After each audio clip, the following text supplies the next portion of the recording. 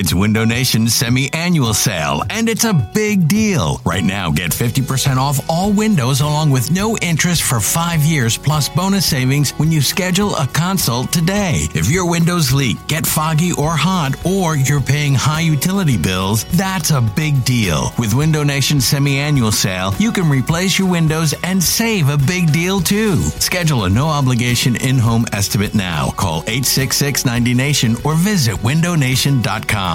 This episode is brought to you by Progressive Insurance. Whether you love true crime or comedy, celebrity interviews or news, you call the shots on what's in your podcast queue. And guess what? Now you can call them on your auto insurance too with the Name Your Price tool from Progressive. It works just the way it sounds. You tell Progressive how much you want to pay for car insurance, and they'll show you coverage options that fit your budget. Get your quote today at Progressive.com to join the over 28 million drivers who trust Progressive. Progressive Casualty Insurance Company and Affiliates. Price and coverage match limited by state law. You could spend the weekend doing the same old whatever, or you could conquer the weekend in the all-new Hyundai Santa Fe. Visit HyundaiUSA.com for more details. Hyundai, there's joy in every journey. Joining us now on the SECV hotline, John Barchard from BleedingGreenNation.com, DGN Radio and 97.5, The Fanatic in Philadelphia. Licking wounds are the Philadelphia Eagles today, John? Boy, I mean, you have like a guy that grew up in Nebraska, the president of a university, Mr. James Lennon, talking about discourse and everything else and listening to other people's opinions. And meanwhile, in Philadelphia, we're burning down churches and, we're looting all over the place. Like, it's just, I can't follow such a wonderful presentation here. It's going to be, all hot takey and crazy here in Philadelphia. I can't imagine that Philadelphia is overreacting. I'm shocked. Yeah, shocking. They're not taking the loss well after winning a couple years. Look, and not that they don't have a right to be completely upset here, but you got to have a tiny bit of perspective. This is the Carolina Panthers. Now they're 6-0.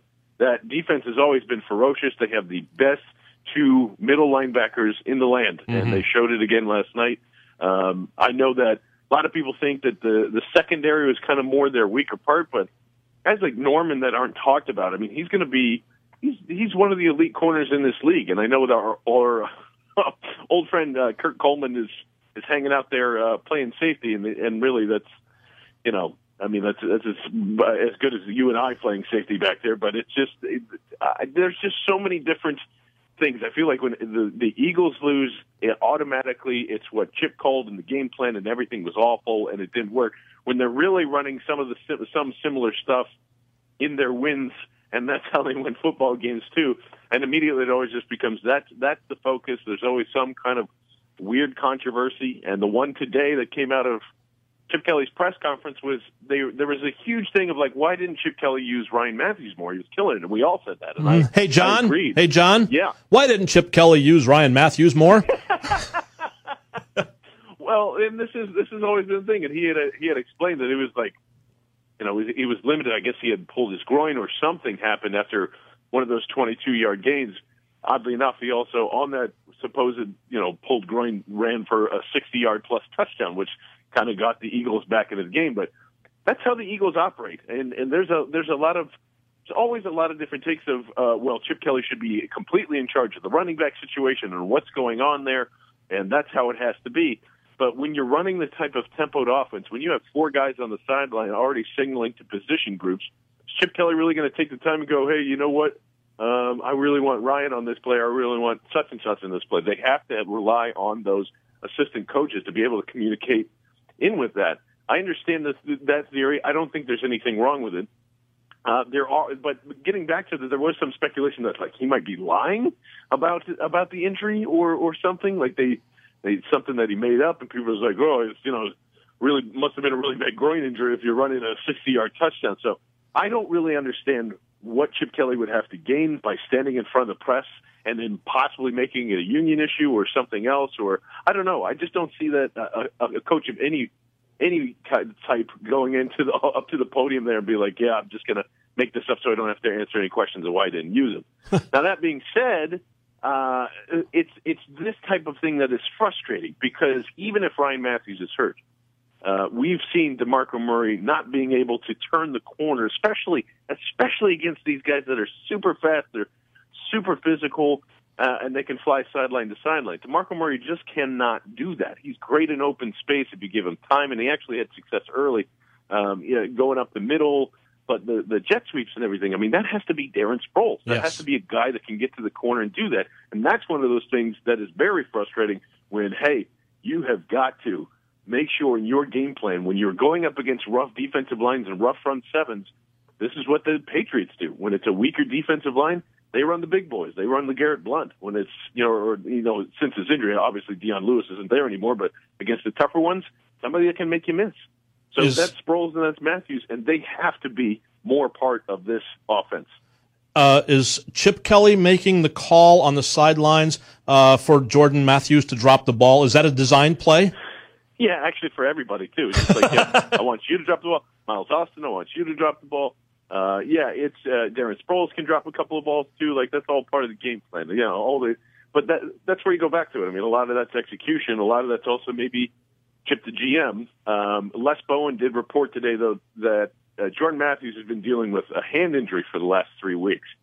So I don't know if that has anything to do with it, but, they keep implementing this thing. We talked about this on the podcast this afternoon, was just the jugs machine. They just got to get better on the jugs machine. Like, I don't know how you fix drops, Hoss. I have no idea. Start throwing toilet paper?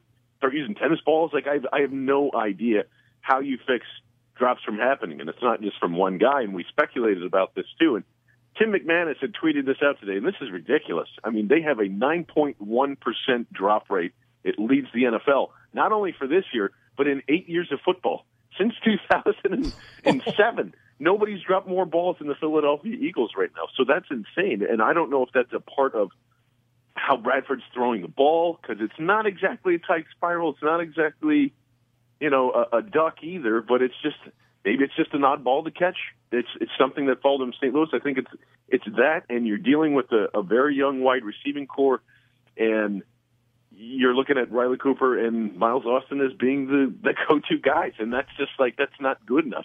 I think missing Nelson Aguilar in this one was a difference, but regardless, I mean, they are. I can't explain it, because it's like the offense just plays tag with what is working. Like, the offensive line won't work, and Bradford will play okay. Then the offensive line works, and Bradford doesn't play okay. Then they both work, and then the wide receivers start dropping balls, or then they can't run the ball. Like, it hasn't come together yet. I think this is where they're really missing Jeremy Maclin. I still understand not trying to sign him for $13 million and $11 million a year, but they have no go-to guy, and that's why I say you have to have maybe Darren Sproles in that slot, in that wide receiving slot, as a guy that somebody, Sam Bradford and the rest of the offense can rely on. How much of this can be placed on Bradford's shoulders, the issues that are going on? I'm not talking about the dropped balls, because the receivers have to make those catches. I'm not saying every catch, but a lot of those were such catchable balls. How much of the other things can be placed on Sam Bradford's shoulders?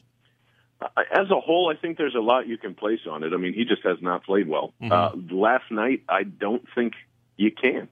It's really hard to put a ton of blame on him. I mean, I'm sure there's some throws that he wanted back, but if Jordan Matthews puts another toe into the ground and has a touchdown, I don't really think we're talking about it.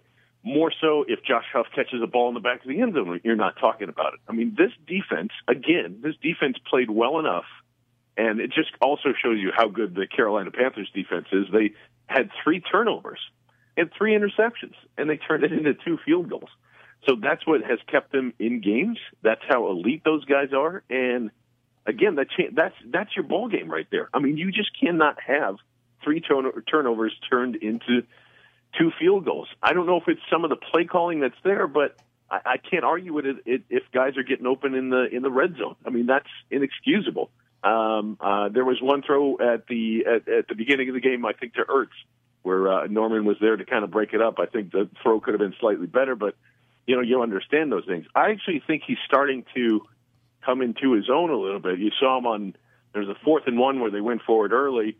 He had to scramble to go get it, and ever since then, that kind of revved him up. But then you also saw the regression of that in the 4th quarter, not only with him, but I think with the offense, and that's something we still haven't figured out yet either. It's just that the creativity of the early Chip Kelly's really not there.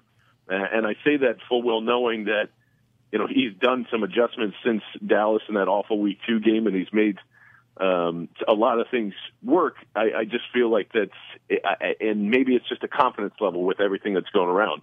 Just like we were saying, it could be 5 different things that are going on in a football game. So I don't really think that the game planning was that bad, despite Philadelphia's bullhorned, fiery rage that came out this morning. I think it was an okay game plan. It just, it wasn't executed that well, and they didn't use their personnel enough to try and get those edges and make Sam Bradford look a little better than the stats showed last night. Well, the good news is a week off. Try and get some of those supposed injuries healthy again. And the Cowboys coming up on Sunday, November the 8th in Dallas. That's the good news. The bad news is no game this week. Nature abhors a vacuum. There's going to be a lot of speculation now, like there hasn't been already. A lot of speculation is what's going on with the Philadelphia Eagles. We will be in touch with you, John Barchard. By the way, I have a number that I need you to write down. You have a pencil handy? I'm ready to go. Okay. 215-477-8934. That's Tebow's number, just in case? 877. You got that? You got that? Okay. Just wanted to throw that out there for you in case you have some pull with anybody there in the organization, just in case. Sometimes you might just need to pull the old GM hat on and sign Tim Tebow to a 3-year deal. There you go. Why not? Absolutely. Right. John, we appreciate your time, bud. We'll talk next week, man. All right, thanks. Okay, John Barchard checking in on the SECV hotline on ESPN 92.3. Bill Bowman, Penn State, next on ESPN Radio.